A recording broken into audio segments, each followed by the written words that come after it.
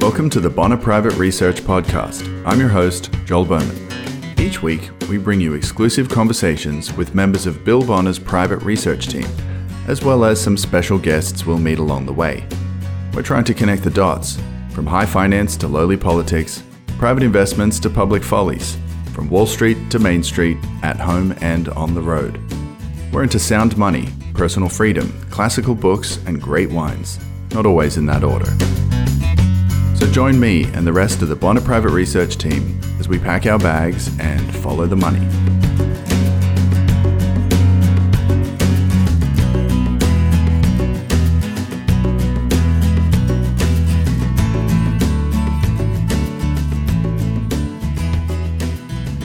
A man goes to an epidemiologist and asks him, "Sir, I want to know when this pandemic's going to be over."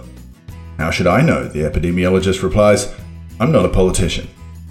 Ah yes, dad jokes. It's been 6 years now that I've been marshalling that convenient excuse, and I'm just going to stick by it. But I do want to begin this week's show on a positive note, if I may. Goodness knows there's no shortage of misery and suffering in the world right now. So without wishing to diminish any of that, I must say I was inspired and humbled by the dozens of messages and support that came across my desk over this last 7 days. After we penned the open letter to Australia just last week, imploring politicians there to do the right thing, I think Aussies should remember that little jingle from the Don't Litter ads back in the 80s and 90s.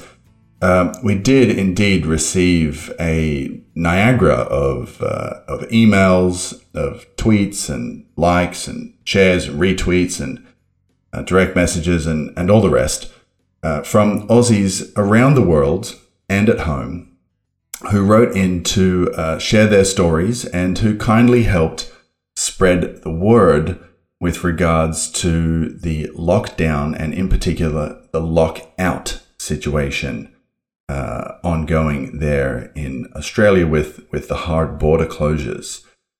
We heard from a mother in Finland who's been trying to get her family back to Australia for the past year. Another one wrote in from Singapore, where she is with 2 of her 4 children, the other 2 being in Australia, so she's had to suffer a split family for the past several months, which cannot have been easy. And I'm just looking down the emails here, but it goes on and on. People from Ecuador, from Thailand. There's one here from Memphis, Tennessee, from England, from Scotland, and India, of course, where repatriation flights have only just begun returning to Australia this week, although with only 3 flights scheduled thus far to bring back 900 of the 9,000 Australians that are stranded over there. Obviously, plenty more needs to be done. But what are we talking about here? This is the right of return. That is an individual's right to return to or to re-enter their country of citizenship. This is, I don't think many people realize, but a fundamental, foundational principle of both international and natural law. This is something that is enshrined in a multitude of human rights declarations, including the Universal Declaration of Human Rights, the International Covenant on Civil and Political Rights, and the Geneva Convention.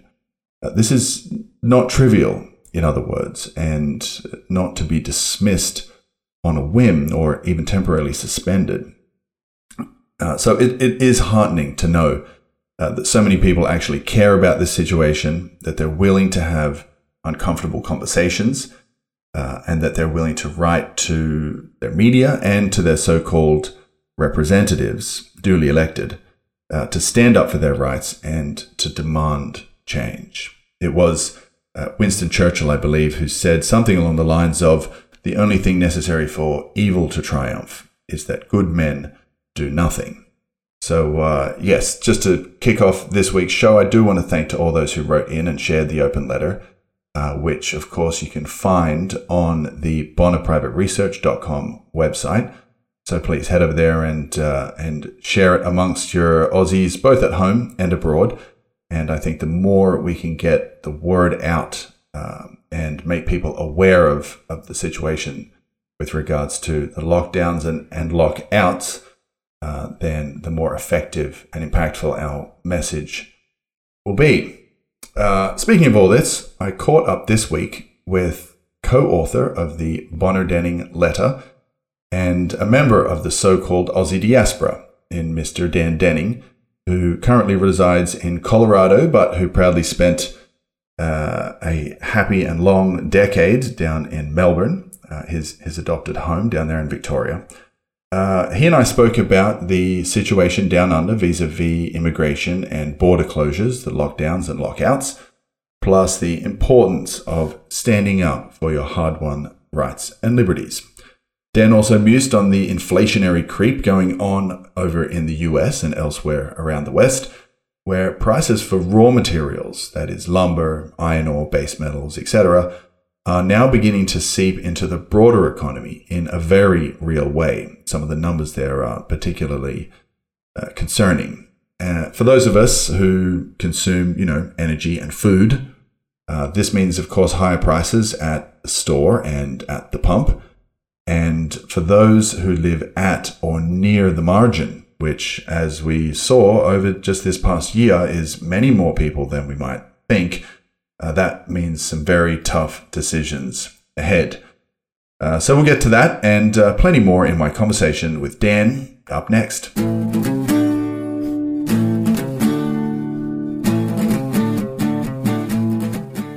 I was thinking we could start off where we left off last week when our connection was interrupted, just talking about the state of affairs in my home country and your sometimes other country, that being Australia. Are you, by the way, I wasn't sure of this, but you have your Australian passport, is that correct? Yeah, and I actually would go one step further and say that I am an Australian citizen. There you go. Okay, a co-member of the Aussie diaspora. Yeah, I mean, I embraced it. I lived there for 10 years almost, and I have a football team, and I've been a member of that football team for longer than 10 years. Yeah. And I still say mate. And to those who deserve it. That's right. Yeah, in the right situation. But I read your essay, and we did talk about it a little bit before our connection broke up. But it's a really troubling political trend. It's a troubling social trend, and as you pointed out, economically, it's not possible to isolate yourself indefinitely from the rest of the world. Yeah, I think you make a very important point whenever we talk about political affairs like this, and that's that it's very important to separate out the people who are living within a given political boundary and the government that claims ownership or responsibility over those people. And so in writing that open letter to Australia, I was really kind of attacking or having a go, as we say in Australia, at the political class, and the way that I feel like, and many people abroad feel like, many Aussies abroad in particular, feel like they're hoodwinking the citizens at home. And just for one point of contact, I spent a good hour on the phone the other day with a dear friend of mine in Brisbane who was walking me through a play-by-play of the evening news. And, the sequence went something like, as I shared with you in an email, something like, horrific, heartbreaking scenes from impoverished third world countries around the world. And, there's no shortage of footage that really does wrench the heart. That cutting directly to some details about the Australian federal budget, and slipped in there, oh, by the way, the borders will likely remain closed in some form until mid-2022. And then followed with, some updates on the local sports scores and some pictures of pretty beaches. And, the general theme there being, look what's happening in the big bad world. Don't worry, we're here to keep you safe, and look how good you've got it. Shouldn't you be thankful that we've got your back and that we're protecting you from the rest of the world? this of course is happening right in the lead up to a federal election, which will be called later this year or maybe early 2022. And that seems to be one of the oldest tricks in the book for politicians seeking election or re-election in this case, is to, strike fear into the hearts of their citizens and then promise them a little safety. Is that something like your read on the situation in Australia? Yeah, I think there's 2 or 3 elements in there common to what's going on all over the world, but what makes it so effective in Australia, one is the media isolation as well. When you get your news from the ABC, the BBC, and CNN, or people still watch network news in Australia, they still watch Channel 10, Channel 7, Channel 9, and that narrative is completely dominated by a certain type of thinking, and so there's no other alternative voices. There's no other counter narrative. So when you control the message and the message is fear, then it's not surprising that that's what you get. And so the level of compliance from sensible people is astonishingly high, because they think, well, they've done a good job. We've almost eradicated it. And, too bad for those people overseas who aren't here. That's probably their own fault for not getting back sooner. And we got to keep all of us safe. So, in some ways, I think it's the worst aspects of the lackadaisical character of Australians, which is usually admirable, that you take things easy and nothing's too stressful. But, and also my experience, and yours is probably more acute than mine, it's one of the few countries in the English-speaking world where there is not a high level of cynicism or distrust of government. Right. And maybe at the grassroots level there is. People are people, no matter where you are, and they understand the con game. But within the media, within academia, within respectable social circles, there's still a high degree of belief that government is a benign influence. Its job is to keep us safe. And when all these things have it's like a perfect storm for people signing away their civil liberties, and they think it doesn't matter, it's an emergency, you're selfish, greedy, and we don't need a Bill of Rights. So disappointing, but I guess I won't be visiting this year or next, unfortunately. Yeah. Nor will I, or my I'm more concerned about my 6-year-old daughter, for example, who will have to go quite a few years without seeing her grandparents or maybe Australia. But you raise a really interesting point there with regard to compliance, at least amongst the kind of establishment or the chattering class of the media and the pundits, which are not as apt to really dig in and question what goes on in Parliament as, say, it would be in the UK during question time, grilling the Prime Minister, or certainly in the United States, a country which is not lacking for a long and colourful history of frontiersmanship and libertarian type thinking.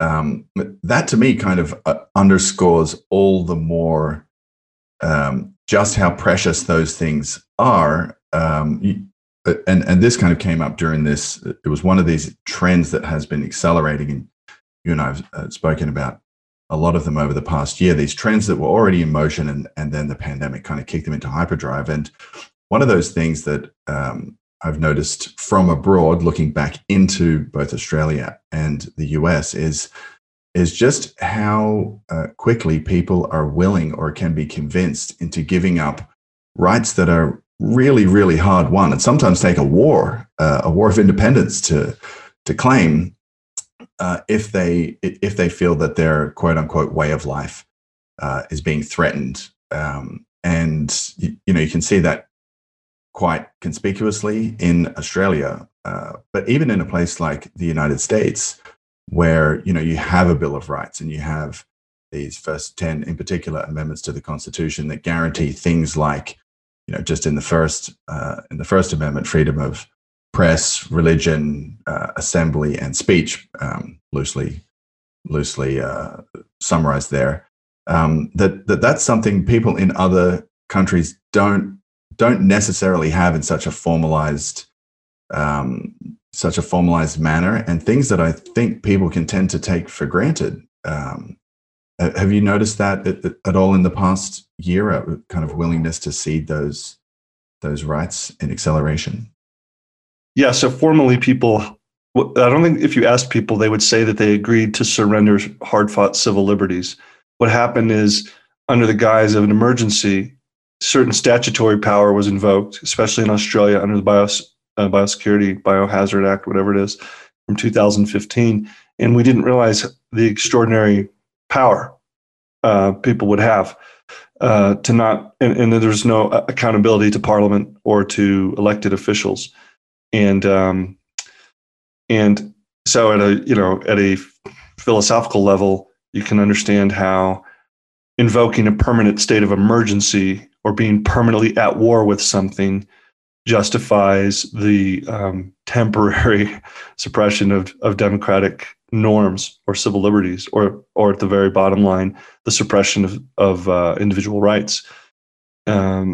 So that just seemed to go by without a flutter in Australia, and actually with quite a lot of approval, particularly in Victoria, where I was last year. So people don't, I think unless you have to defend those things or you experience them being taken away, maybe you just don't value them. And what we're finding out is that some people value liberty and some people value security. And the way the message is constructed, there doesn't seem to be any middle ground, even though, ordinary people can talk about these things and not be at each other's throats. But the way the support for the pandemic policies has been manufactured is to say that it's a case of safety versus selfishness, whereas we would describe it as liberty versus authority. And we're still there. I think it's only going to get worse and more pronounced, because what this has shown is you can get a lot of people to go along with you if you create the right message. So whatever the next pandemic is, whatever the next war is, the playbook is there.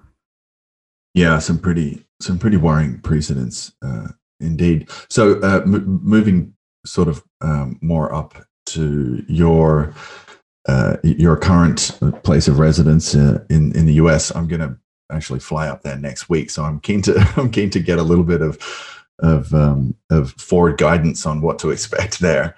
Are people sort of getting more or less back to some kind of normalcy, at least in their day-to-day lives, or is that kind of location dependent, state dependent, do you think? I think it's location dependent and state dependent, and it's person dependent as well. Some people in states like Texas and Florida are probably maintaining social distancing, wearing a mask, and ordering Uber Eats or whatever they do to feed themselves. Whereas in other lockdown states, there's probably people who are living their life as normally as they can, given the impositions of the public health authorities. So I think you'll find what you'll find. I mean, what's interesting in the last week is a computer hack has shut down a pipeline, and people can't get gasoline. Yeah. So, that's a real thing. That's not a state of mind. You're running on empty. And, when it starts to translate into modifying people's behavior, then it becomes a financial issue, because we saw earlier this week from the Bureau of Labor Statistics that consumer price inflation was very high year over year, the highest it's been in 40 years, and it exceeded expectations. And core inflation, which excludes food and energy, which are going through the roof for most people, that was also very high. It was above the Fed's target. So, as another example, iron ore prices were up 10% in one day down in Australia on Monday. And, I saw a great joke on the internet that said it used to be that the airline classes were gold, silver, platinum, bronze, and now they're lumber, corn, oil, and Bitcoin. Right. But the interesting thing, to get into the weeds a little bit, was that if you look at inflation expectations measured by something called break-even inflation, which is the difference between the nominal yield on a 10-year treasury and inflation adjusted yield, it's higher than it's been since 2008. And what that means is inflation is becoming a psychological phenomenon now, and not just, we knew it was a monetary phenomenon because we've been looking at M2 and we've been looking at trillions in stimulus and trillions in financial support for the financial markets, but we hadn't seen that translate into people now saying, oh crap, I better go get some gasoline. Oh crap, I better buy a house. Oh my gosh, my food bill's getting more expensive. So, the Fed and its officials are fairly confident that doesn't matter. We'll let it run a little hot. Well, that's historically been a disaster. So you've got, and in the meantime, you've got 7 million unfilled job vacancies with 6 million people receiving government benefits. So when you pay people not to work, as Bill said, they do a pretty good job of it. So, you get what you pay for, yeah. Yeah. So it starts to feel a lot like Jimmy Carter, or even earlier, 1972. And I think for investors, that's the interesting thing, that the last time there was this big a difference between commodity prices and financial prices, there were two times, 1972 and 1999. And in 1972, it was the beginning of an inflation that was related to the dollar being uncoupled from gold. In 1999, it was a cyclical and secular low, and China was entering the World Trade Organization. So they were very different in terms of what drove the inflation. So this time, it probably will be also different, but it feels more monetary this time and less like a major disruption in the global economy. Although to the extent that it's that, it could be that supply chains and globalization itself have been exposed as being more fragile than we thought. And so you can get breakdowns in those supply chains, which cause prices to rise as well. Right, because there's a choke off of reliable demand for reliable supply for highly demanded goods. Is that the idea there? Yeah, 100%. And Tom Dyson, our friend with the Bonner Denny letter, was talking about that last year with shipping stocks and scrap steel. And it just makes its way eventually into the retail economy. It starts with raw materials. It starts with how to get goods from point A to point B, or how to get raw materials from point A to point B. But eventually, that whole process ends up in finished consumer goods and prices. And that appears to be what the CPI data show. And the stock market is terrified of that, as you would be. Right. And that's a very important distinction, too, that you made then from, going all the way back to, I know you've been following inflationary, the inflationary embers as they've been kind of, looking like at any moment could ignite a full-blown conflagration in the economy. But it does take that very important step that you mentioned, for it to seep into the kind of collective psyche of consumers. And when they start to see just a little bit of an uptick in those final produced and finished products, then all of a sudden it's, it can be a bit of a mad scramble for the exit. But as you mentioned, going all the way back to Mr. Dyson's very keen and prescient observations, it'd be, I think, maybe it'd be 8 or 9 months ago that he was on the case with shipping stocks. Now that price inflation is starting to feed into what people are looking at when they look at their grocery bill, and they look at their energy bill, and they look at their, for those of us who need to eat and use energy, we're now seeing those kinds of things uptick. And I feel like that is historically the inflection point where things tend to hockey stick, where it can get, can go from being theoretically manageable to practically catastrophic. Yeah, I think that's right. And one of the aspects about it is that for a lot of people, I couldn't tell you how many specifically, but to the extent that there are still moratorium or moratoria in place on mortgage and rent payments, people aren't having to choose between food and the roof over their head. If they had to pay both bills, it might be a much more difficult choice for people on the margin. And one thing we've learned in the last year is a lot of people are on the margin, especially if they can't go to work, and wages aren't rising. Wages are the other place to look. We've talked about it before, that you're seeing people try to hire, paying $15, $16 an hour without a federal mandate for minimum wage, they're happy to pay that because they need workers. This is certainly true here in tourist communities, in vacation communities in Colorado. They just can't get enough staff. And it's partly because there's no foreign workers coming in on J-1 visas because of the pandemic. The kids aren't working the way they used to because maybe their parents don't want them to or whatever. So there's massive pressure on wages in certain pockets of the American economy. That's inflation as well. So, all of the embers are kind of the Fed's blowing on them, and it's warming its hands as stock prices go up. And meantime, normal people are like, my finances are on fire. Right. Not in a good way. I shouldn't laugh about that, but yes, it's that's very true. So I was having a conversation with somebody about this the other day, particularly about the job market, and we were kind of in the midst of a discussion, more or less centered around what would be the government's appropriate role. Especially with, if there's something like a pandemic come along, does it have a temporary responsibility to tide industries over, particularly if it's been the causal agent for their shutdown, with whatever measures it deemed necessary in the moment.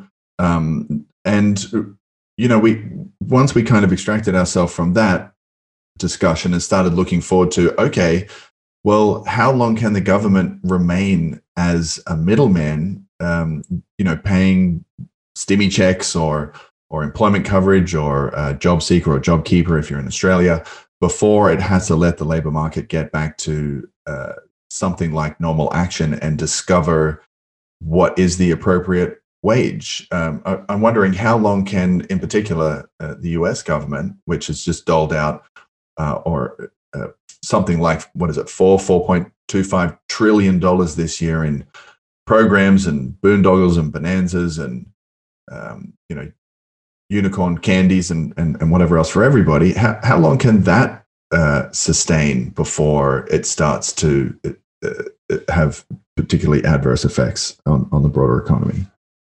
Well, I think that's a good question in terms of whether or not that largesse from the government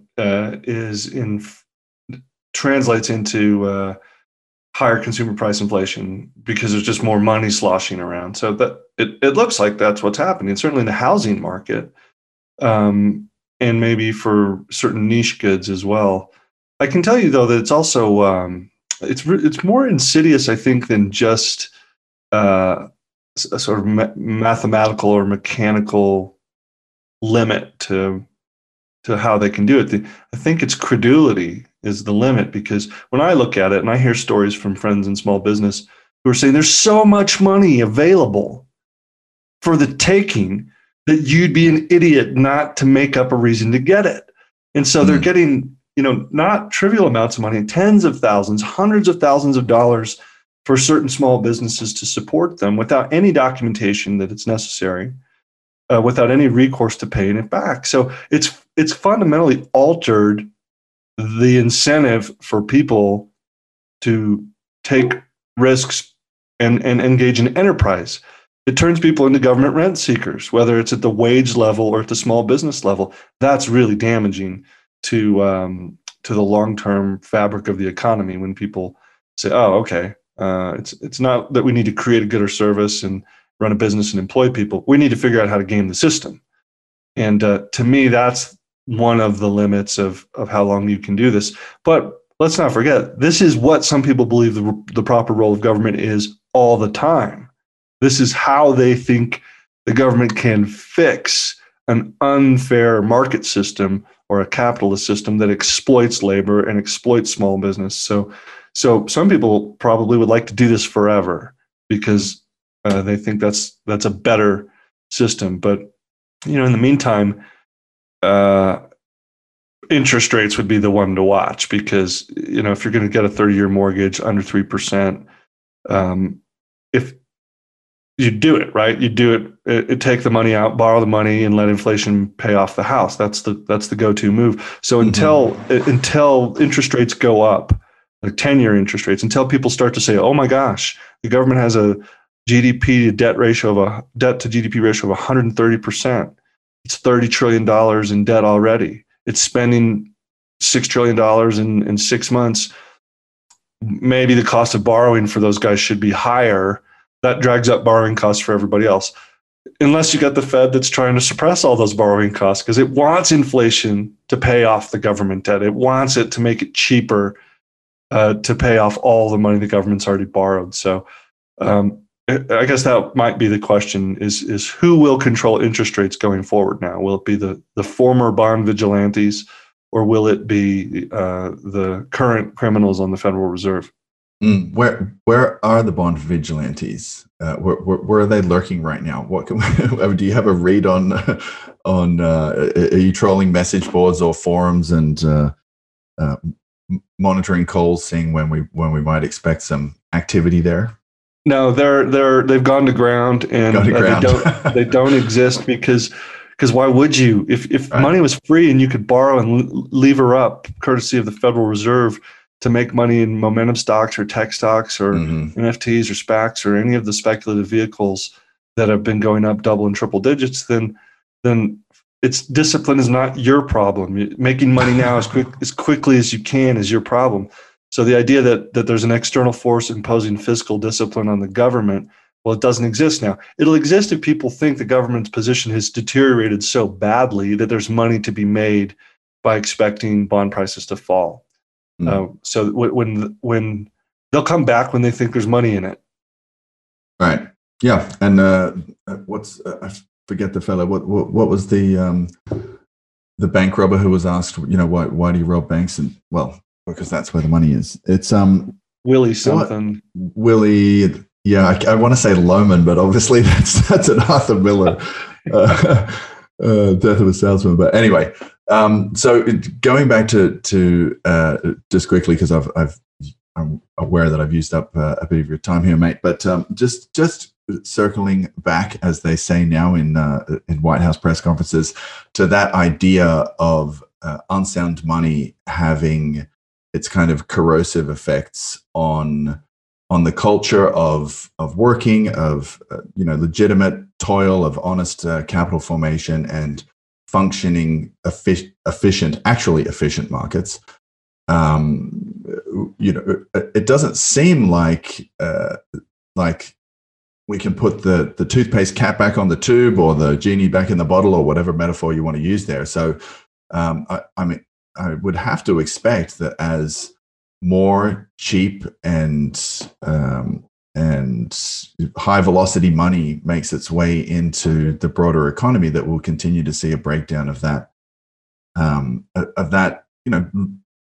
honest and that cultural understanding that a day's work is deserved of a day's wage, and it will just keep getting corrupted from here. I can't. I mean, is there a way out of this historically? Are there examples of where a country has gone to, let's say, this level of debt to GDP, or this level of money printing, or this level of some other government insinuation into the broader economy, where they've been able to turn it around that you know of? Or is it kind of not to get too doomy and gloomy, but kind of a long march toward the inevitable here? Well, I mean, a lot of people would point to Japan as saying that you can have government debt to GDP levels of 200% of GDP and still have a very high quality of life without creating a crisis in either the currency or in the bond market. And in that case, it's because the Japanese government or the Japanese central bank has supported the bond market. And the domestic savings of the Japanese people also has allowed the government to run those big debts because those people buy bonds. Now that came after a simultaneous crash in both real estate and equities that affected a whole generation psychologically and made them so risk averse that they're happy to accept a either very low nominal yield on a government bond, or in real terms a negative yield, because they're terrified of losing their money the way they did in property and stocks. This is after the late 80s. The 89 peak in the Nikkei. But I don't think those conditions are the same in the United States. One, the available savings of the American people aren't enough to finance the government deficits. It requires foreign buyers of treasury bonds. And for now, there are plenty of them because it's the most liquid bond market in the world. And you can still get a positive yield on some U.S. securities, whereas you can't in Germany and you can't. And at some level, I think people believe that the United States government can't and would never default. And when you own the printing press, you do not have to default. You can, you can simply print the money, or you can tax the money from the citizens to pay bondholders. So at some level, foreigners will continue to accumulate treasury bonds as reserve assets or dollars. Same thing, really. So, from that point of view, it can go on for a while, but I feel like I said last time, there are two transportation metaphors I used because we are going somewhere. We just don't know at what speed and where. But there was a fire in the boiler room of the Titanic when it left Dublin or Liverpool, and they didn't tell the passengers, and they feel like they actually had to run the ship faster to burn up all the coal so that there would be no fuel left for the fire. So the ship was going faster than it ought to have, and the fire had weakened some of the structures that were designed to make the ship safe. And of course, the other one is the takeoff speed for the old airplane that, once you commit, you've got to go. You can't turn back. And I think our central bankers and our government have committed to both things. We're going to take off, and we're taking this thing up as far as it can go, and we're going to keep shoveling coal in the boiler no matter what. And that, unfortunately, historically, there aren't a lot of examples where people voluntarily reverse that. They either lose access to cheap money, or they go full Weimar and they destroy the currency. So to me, it's binary, but you can say, look, one of the two things has to give. It's either the dollar or the bonds. And for investors, that's troubling, because if it's the dollar, you don't want to be in cash. And if it's, of course, we don't have any allocation to bonds right now at all in the Bonner Denning letter, and I can't see that changing anytime soon. But the question is, all right, well, what do we do with the cash? Do we put it in a real asset? And if so, what? So you could buy life rafts for Leonardo DiCaprio's, hoping to. There was so much room on that door for both people. So much room on that door. Come on, Kate. Selfish. That is the question, though. Is in some sense these huge run-ups in digital assets and in companies whose sales have grown during the pandemic, even if their profits didn't grow. That does make sense if you would rather not hold cash, or if the cost of cash is not a costless position. It's an investment position. And an opportunity cost of especially when you're sitting around looking at, Bill wrote about, and our colleague Chris Mayer shared a very terrible story about a well-known value manager who suffered through the last 10 years of watching everybody at every other desk in his on his floor making ridiculous returns on their assets. And I think it gets to people after a while if they're sitting around playing the long game and watching everybody else's investment portfolios go through the roof. It starts to feel like, hey, I've got to do something with this cash. I can't just sit here and kind of wait for the government to fritter away the value of this. I've got to get into something, and I've got to hunt some growth somewhere. So it does end up being kind of a self-fulfilling cycle in some sense. Yeah, I guess I'd close with that too, is that when the incentives in a culture have changed from long-term thinking, prudence, an analysis of a business from a balance sheet level, to borrow as much as you can, as quickly as you can, and buy everything that's going up. That's really the only way to get ahead and beat this force that they've unleashed. Well, that means the culture and the economy have transitioned are in a transitory state where, honest virtues are no longer rewarded. And that's not just me complaining that I missed out on the bull market and calling everybody a crook or a speculator. It's just that, but like you said, those things take time. There's a lot of decline in the nation, as Adam Smith said. So, in the United States, all those things look like they're happening now. They're all visible, and there's many different aspects of them. They're in civility and social media, news media, sport. You see them time and time again. But we live in these times, and we don't have the luxury of reading about them 100 years later and seeing what people did to survive.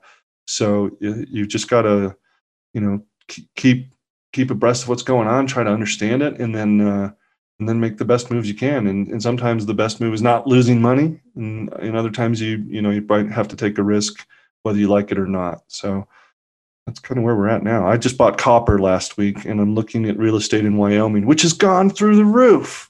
So even though I knew this stuff was coming, I just didn't pull the trigger on the real estate part soon enough. I thought I'd have more time, and maybe that's the last thing is you have less time than you think, just in life in general and with inflation.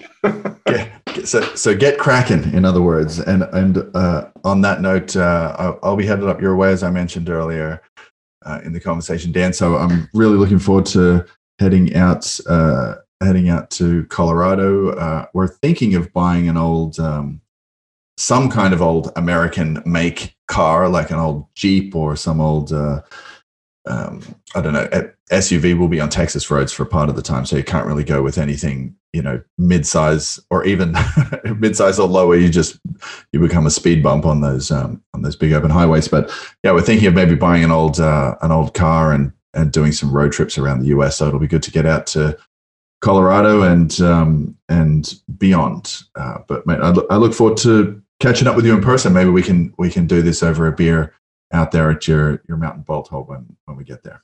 100%, man. Safe travels, and we'll talk to you soon and see you soon as well. Good stuff, mate. Cheers. Thanks for listening to this episode of the Bonner Private Research Podcast. You can find more conversations like this in the members-only section of our website at bonnerprivateresearch.com. If you would like to contact us, please address compliments and complaints alike to podcast@bonnerprivateresearch.com. We look forward to hearing from you either way. Until next week.